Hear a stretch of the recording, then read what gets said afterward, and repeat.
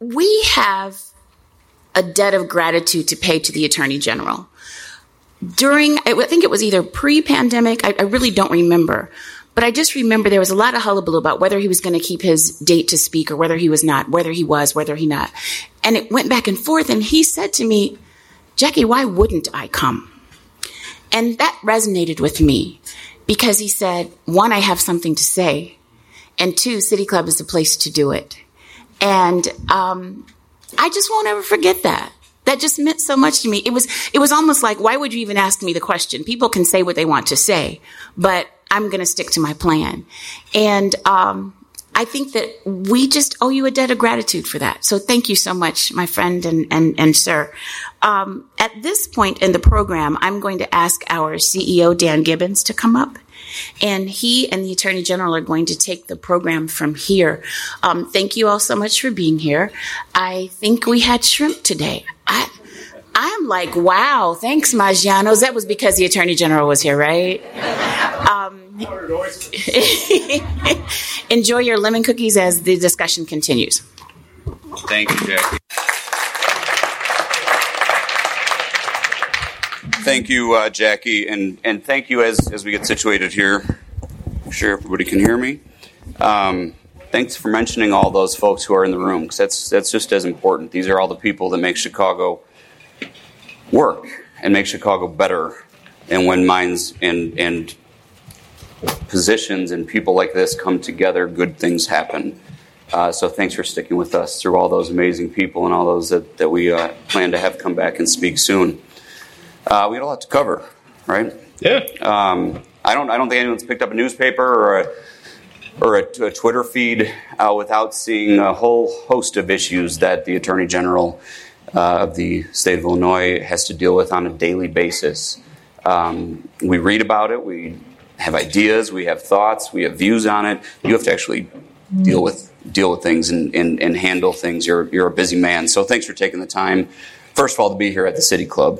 Well, thank you, and I know these newspaper articles that either herald or criticize what we do usually name me, but I have an incredible staff of over 450 attorneys and over 750 staff. From day to day, I don't know.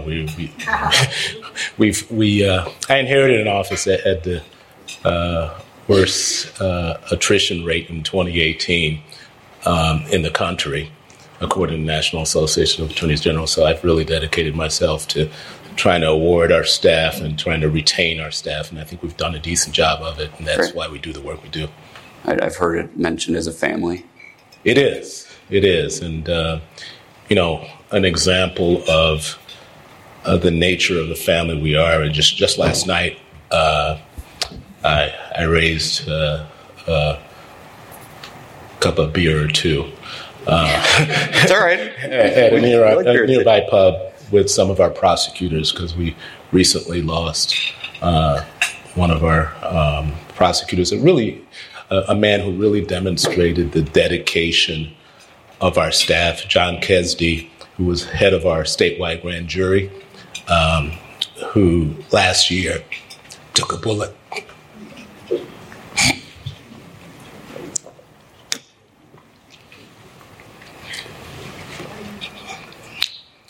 in Highland Park. And Tim Diamond, where are you, Tim? Tim Diamond is our deputy AG of criminal, called me that night. We were corresponding all day about our response. We had investigators on the scene. And Tim calls me and says, General, I neglected to see an email from John Kesdy, who said that he needed a day off because he was at a parade and somebody started shooting and he took a bullet to the elbow. His wife took shrapnel to the back. The two people right next to him were instantly killed. And the thing of note is he asked for a day off. Probably experienced the most traumatic occurrence of his life, but his dedication was demonstrated by asking for a day off. And unfortunately, he passed away a couple of weeks ago as a result of a bike accident after his retirement. And But he epitomized the dedication of our staff. Yeah. I'm sorry. I had heard about that a few weeks ago, and I'm so sorry to have to remember him without him being here, and that just makes everything so real, right? I mean, everyone here has been affected by something that we're going to talk about today. Yeah. Thank you for sharing his story, and I think it's worth a note that and Chief Snelling just came from Lieutenant Ward's funeral. Yeah. So we buried a firefighter today. It's a tough thing for a city, right? These are people that go out every day and don't know if they're going to come home. Yeah. And you are here doing what you can to prevent so much of that and to support all of those folks. So thank you for that, and thanks everybody in the room for all the support of these first responders. And this week of September 11th just makes everything very real, right? So there's so many issues, and here's another example, and I'll lead into one of these issues because this was made very real for me the other day. Trish Rooney, a great friend and civic leader here, had some folks at her home that were parents of mostly high school students, and we talked, heard from your friend Rose, and I don't know that I'll get into specifics about it, but her 15-year-old son committed suicide. And she has now dedicated her life to cyber crime. And here she is. Here she is. So, she's coming from St. Ignatius, where she's working on it. Coming from St. Ignatius. So what I was just mentioning was that I'd heard about your story and your son and the suicide that he unfortunately committed at 15 years of age after being cyberbullied. Something that could have been prevented, that should have been prevented, that happens way more than anyone thinks. And starting off on a couple of rough notes here, but what I'd like to do is maybe focus on what you're doing with Representative Croak and with Rose and with all these families who care so much to dedicate their lives so that they can prevent even one more person from tragically taking their own life or losing their life, because there's good that hopefully can come out of all this. Yeah. So, and Trish and Rose, and as Rose knows, I had a conflict. Otherwise, I would have been at your home. So invite me in the future, okay? In this age of sort of political divisiveness, historically, the AG space was a space that was somewhat immune to the politics that divided Republicans and Democrats, and it has invaded our space a bit. But there's still some issues where it just makes sense, and no matter what where you are along the political continuum, that we work collectively on. And one of those issues is to try to save our children from the ills of online platforms that have impacted a generation negatively in so many ways, from the cyberbullying to sleep deprivation to lowering of self-esteem by use of the artificial intelligence that feeds people information that undermine their self-confidence, from trafficking of controlled substances on different platforms, and with the fentanyl problem that we have right now, it could be certainly deadly. And so Susan Ellis, who's here, who's chief of my consumer protection division, and some of our staff members are lead on an effort we have to begin to hold these platforms accountable for the damage that they cause. And you hear about different actions that attorneys general have engaged in historically, collectively. If you think about tobacco or more recently opioids, oftentimes folks focus on, okay, well, how much money did you bring back as a result the investigation or the lawsuit that you file. But the thing that folks miss is what we gain by way of injunctive relief, by change of industry practices. It is, I argue, more important than the amount of money we bring back to abate the problem. The money is important because if you think of opioids, for instance, we've got a huge problem to correct, and the money can go a long way towards doing that. But changing the practices with regards to tobacco, we've reduced youth tobacco usage. The changing of practices of pharmacies and opioid manufacturers and distributors will I don't know if people have watched that HBO program, Painkiller. I couldn't watch it. But we're changing the practices of industry. That has to be done with online platforms as well. And we have to remove the disincentivization for them to police themselves. This is probably the most important thing that we're working on. I'm the parent of now 4 young adults who I think all have been negatively impacted by too much time on various platforms. I'm not going to name the specific platforms, but you all know what they are. And for you all who have children, I really, really encourage you not to allow these platforms or the video games to be a babysitter, because you will, as a family, will suffer the consequences. Okay. And thank you, as a father myself. My guys are little, and hopefully some of what you're all doing will take effect by the time that can really play a factor. So thank you for all of those efforts. By the way, what I left out is we did a convening of most recently healthcare experts, folks from education, and others to discuss how we're going to try to tackle this. And Rose and Robin Rose were there to share the work that they've been doing on cyberbullying and the awareness that really we need to ring the bell on and really lift this up, because it's happening under all of our noses. Okay. On to another one, Chicago crime. So Irene Quas, and what I'm going to try to do is weave in questions, because we have a whole number of topics, and please, again, send up questions if you have them, and I'll try to weave them into this conversation. Irene asked, obviously there's a lot we can talk about with Chicago crime.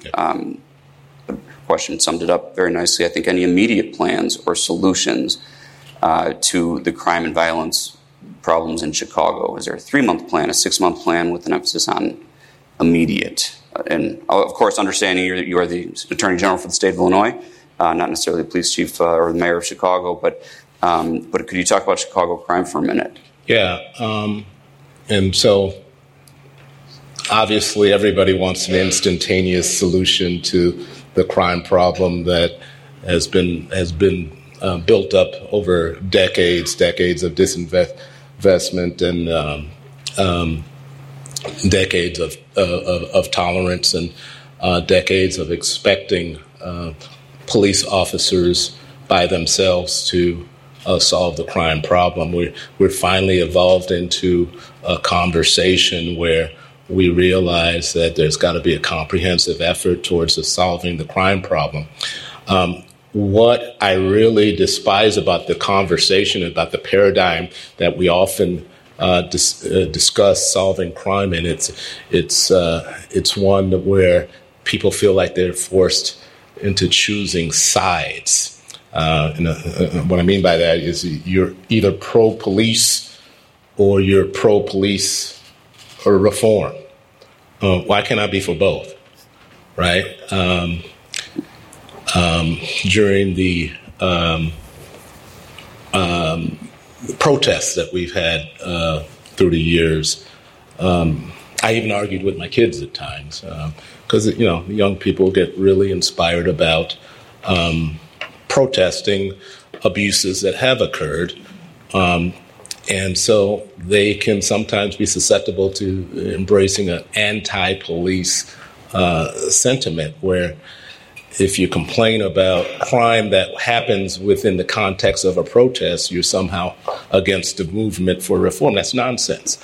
I can be for reform, and we are actively working on the implementation of a consent decree, but I'm also against violence against police officers or police cars or businesses. And we have our task force on organized retail crime during the protests.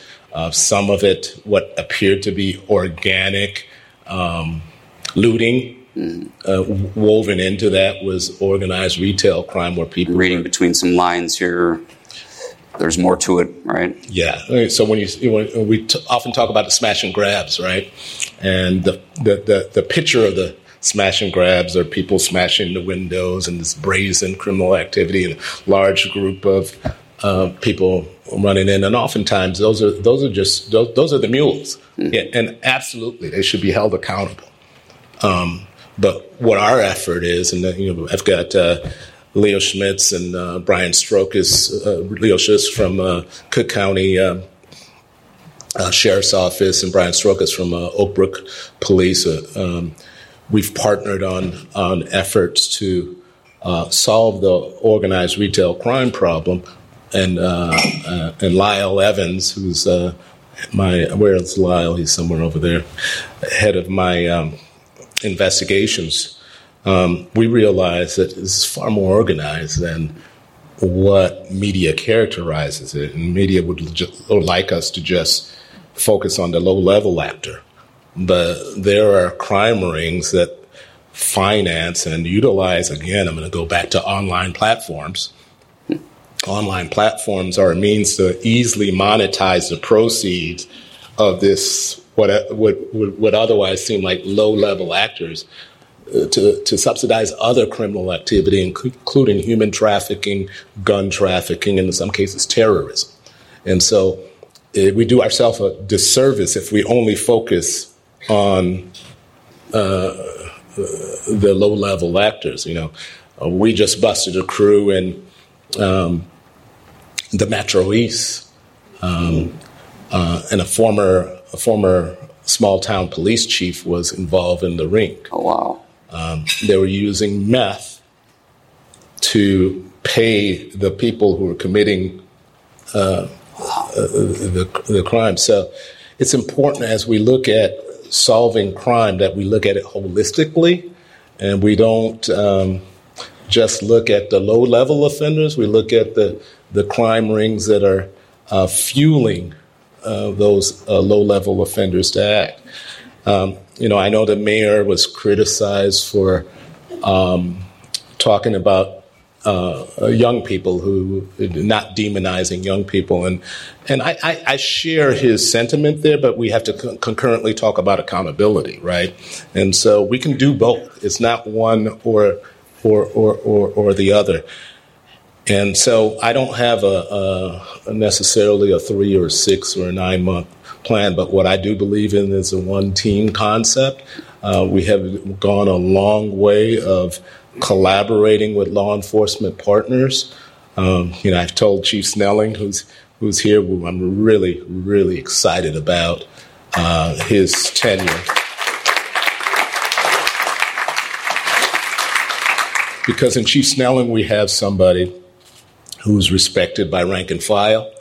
It's no secret that there's been this kind of low level of morale amongst rank and file officers. They felt like people are against them. But we also have somebody who's well respected by community groups that call for constitutional policing. And we have somebody who's a national expert in use of force, right? It's like a perfect storm, right? And no pressure.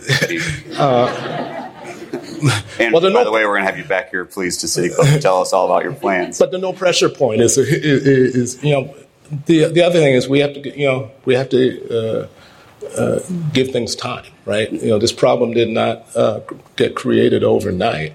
And so for people who have been critical of the mayor and says, oh, you haven't solved the crime problem in your first 100 days, right? Well, hell no, right? Who would have, right? But to have the vision to appoint Fred Waller to sort of stabilize things and transition to Chief Snelling, somebody who's got the experience of in 21st century policing. Constitutional policing does not mean undermining public safety. I believe it's the opposite. And if we embrace like the one team concept and we embrace the notion of avoiding these false dichotomies, I think we can be successful. I was at a University of Chicago, where the University of Chicago Crime Lab is investing in training violence intervention leaders. And at the same time, they're investing in training police leaders. So they're doing both parts, right? It's not one or the other. And historically, we didn't even, we thought, they were talking about it the other day at University of Chicago. It was, when you talked about violence and intervention, you're talking about hug a thug, right? It's not a worthy investment. Arnie Duncan, who's my point guard in high school, through Chicago Cred, and Eddie Bocanegra, who involved Ready Chicago, they're doing incredible work. And if we bring their work to scale, and at the same time, we support our law enforcement and relieve law enforcement of some of the duties that shouldn't have been their duties to begin with, we can win. But we can talk about accountability and investment in root causes at the same time. It's not one or the other.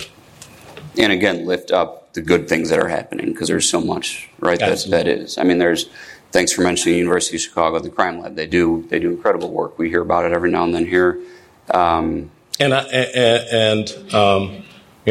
forgot to mention the political, kind of slogan that's been thrown around: defund the police, right? It's just it's a bad slogan to begin with. That what the people who were speaking it really meant was doing a type of investment in community and solving root causes. But it's a bad slogan, that was easily used by people who wanted to And I'd like to say that, thanks to the members of the General Assembly for allowing us to pass the organized retail crime statute, but also giving us a grant program that we administer, that we're actually funding the police's efforts. And we did so with Oak Brook, where at Oak Brook Mall, they're about at 100% occupancy, and the shrinkage rate has gone down, and they've been apprehending people. And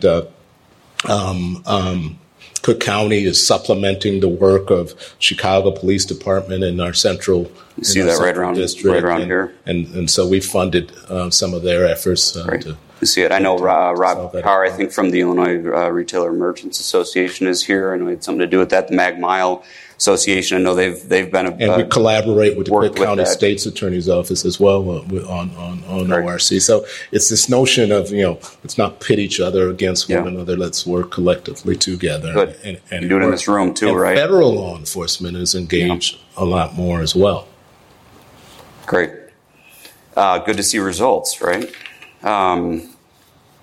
You mentioned. Well, you briefly touched. Oh, let's lighten it up for a second, because you mentioned Arnie Duncan, and I think I heard this from another, and I don't know that she's here. Who's your favorite teacher? My favorite teacher is. And we've got some teachers in the room, right? Yeah. And I don't want to go ahead. Well, okay. Darlene McCampbell was my. You nailed it. Okay.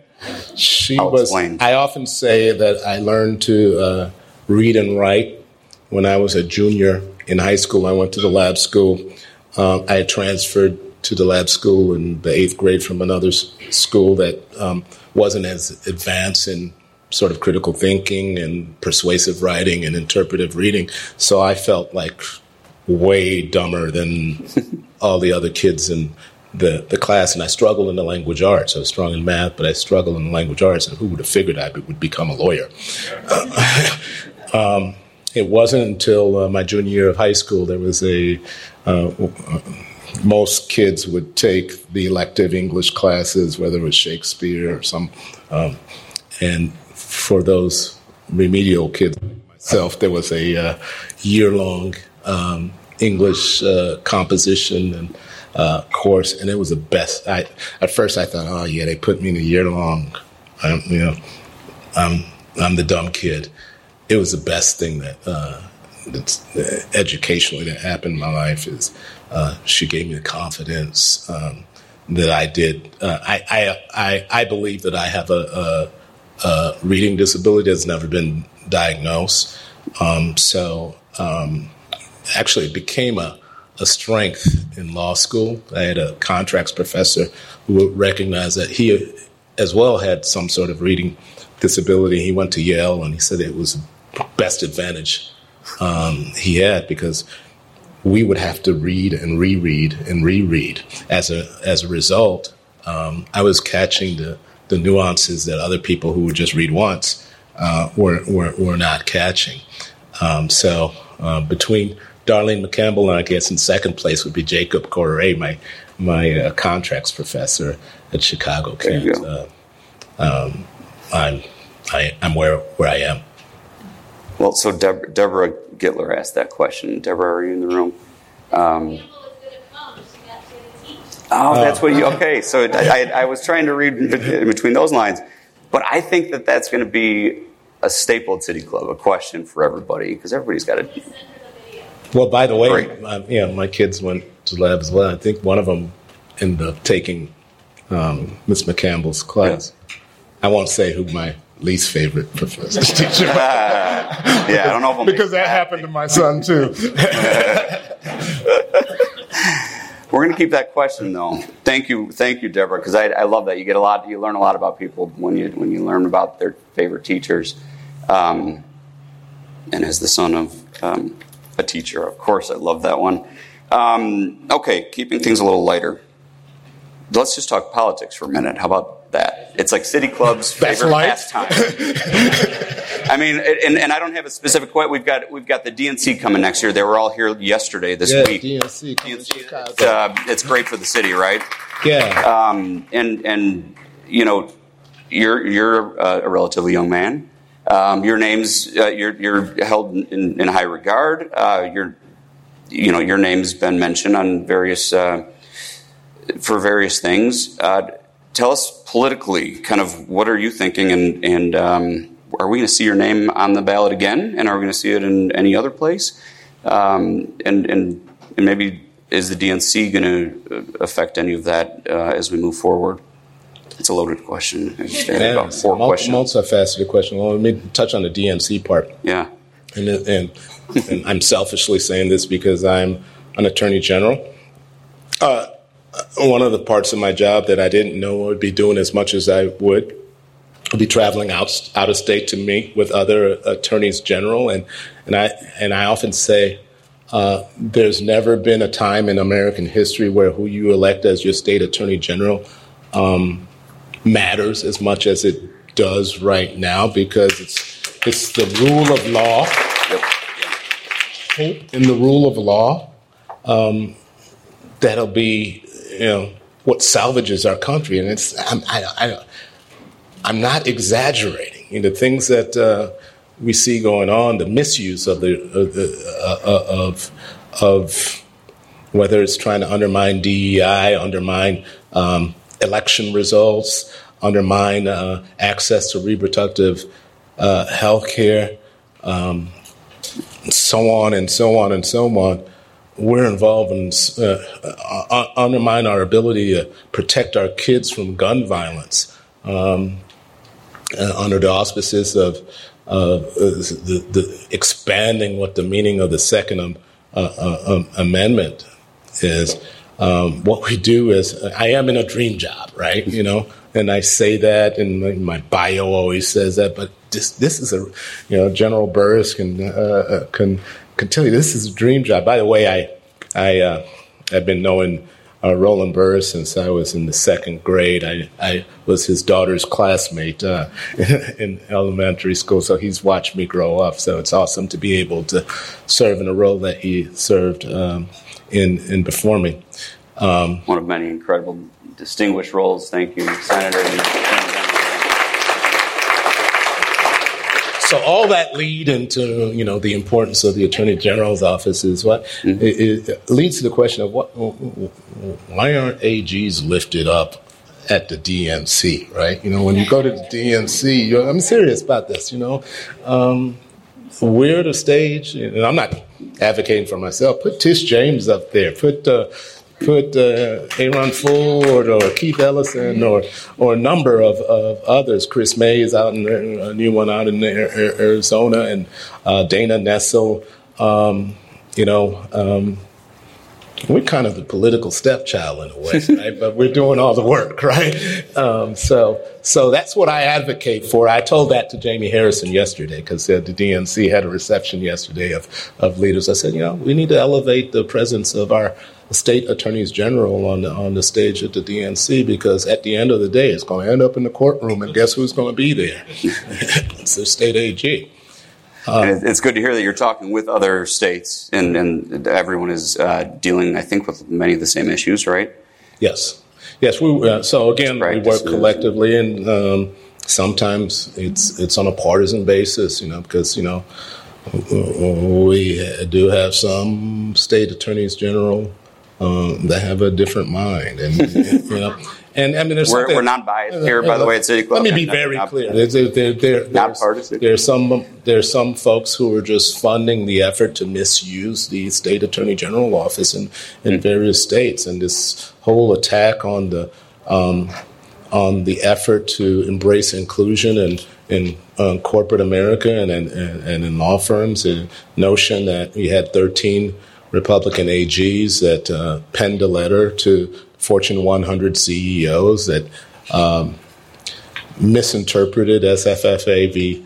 Harvard to indicate that you have to get rid of your DEI programs, mischaracterize some of the programs. And it's important to note that in their letter, they cloaked it in DEI generally, but the examples that they used were programs aimed at being inclusive of African Americans in either employment or contracting opportunities. So if you take the first level of cloaking off of there, it's just a racist letter.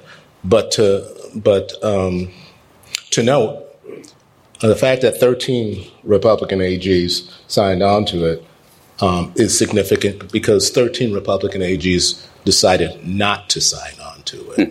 And as was the case that I have an old friend who politically we're probably this far apart, but the former Attorney General of Idaho, Lawrence Wasden, who had served in that capacity for over 30 years,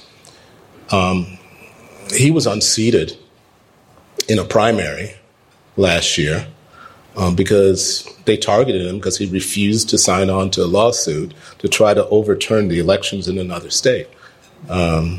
He probably wanted a different result in those elections, but he had the integrity to say, this is wrong. And as a result,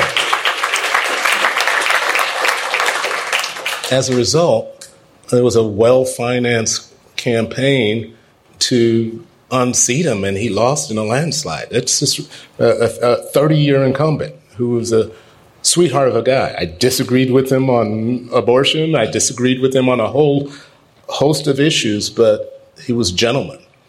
And that shouldn't have happened. That's a reflection of where we are now. In the politicization, I can never pronounce that word. You've got more important things to worry about. The office. But yeah, in terms of politics and other things, I'm in my first term, and I always say the best way to campaign for whatever you do next is to do the job that you're in effectively while you're in it. Well said. had asked for a 5-minute reminder when it was time to wrap, and I love that we're at the 5 minutes, and then the unhappy smiley face at the end of the reminder. I think everyone's enjoying, and if not, certainly enjoying, but learning so much from this conversation.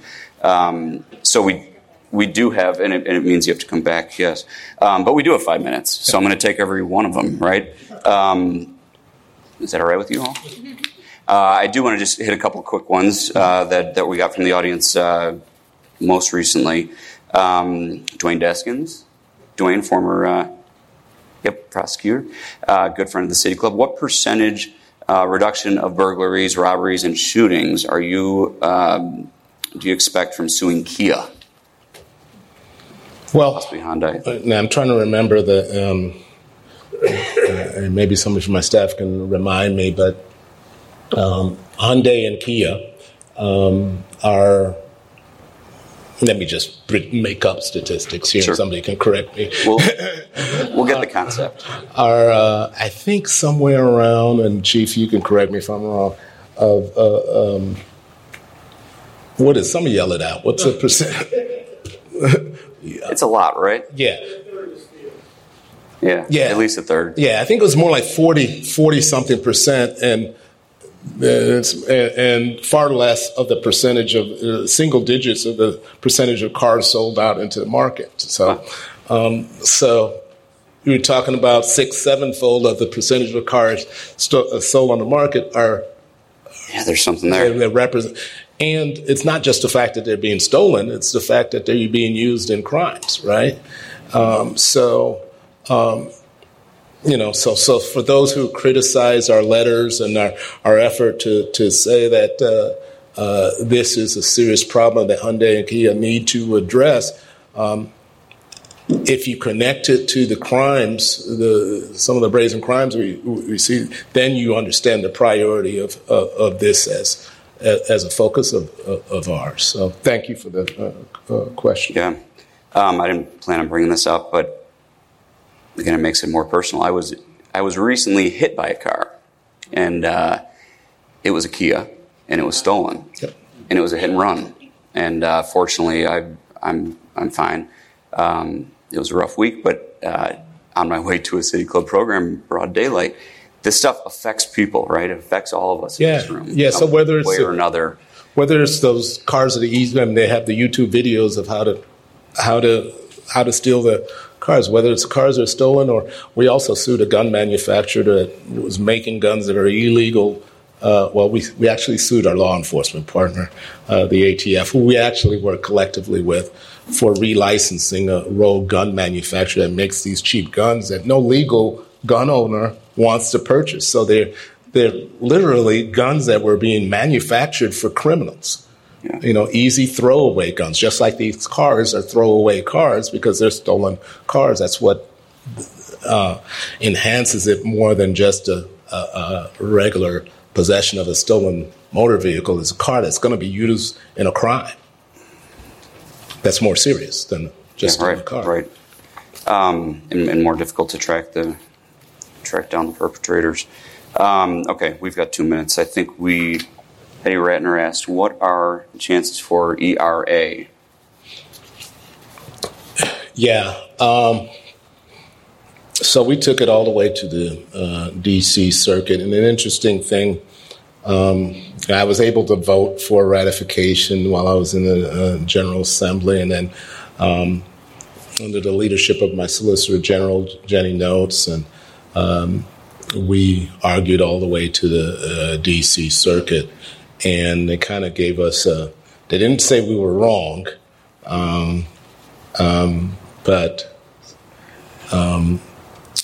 I think that, we need to advocate for Congress to act again and clarify that there's no deadline for equality in the United States of America.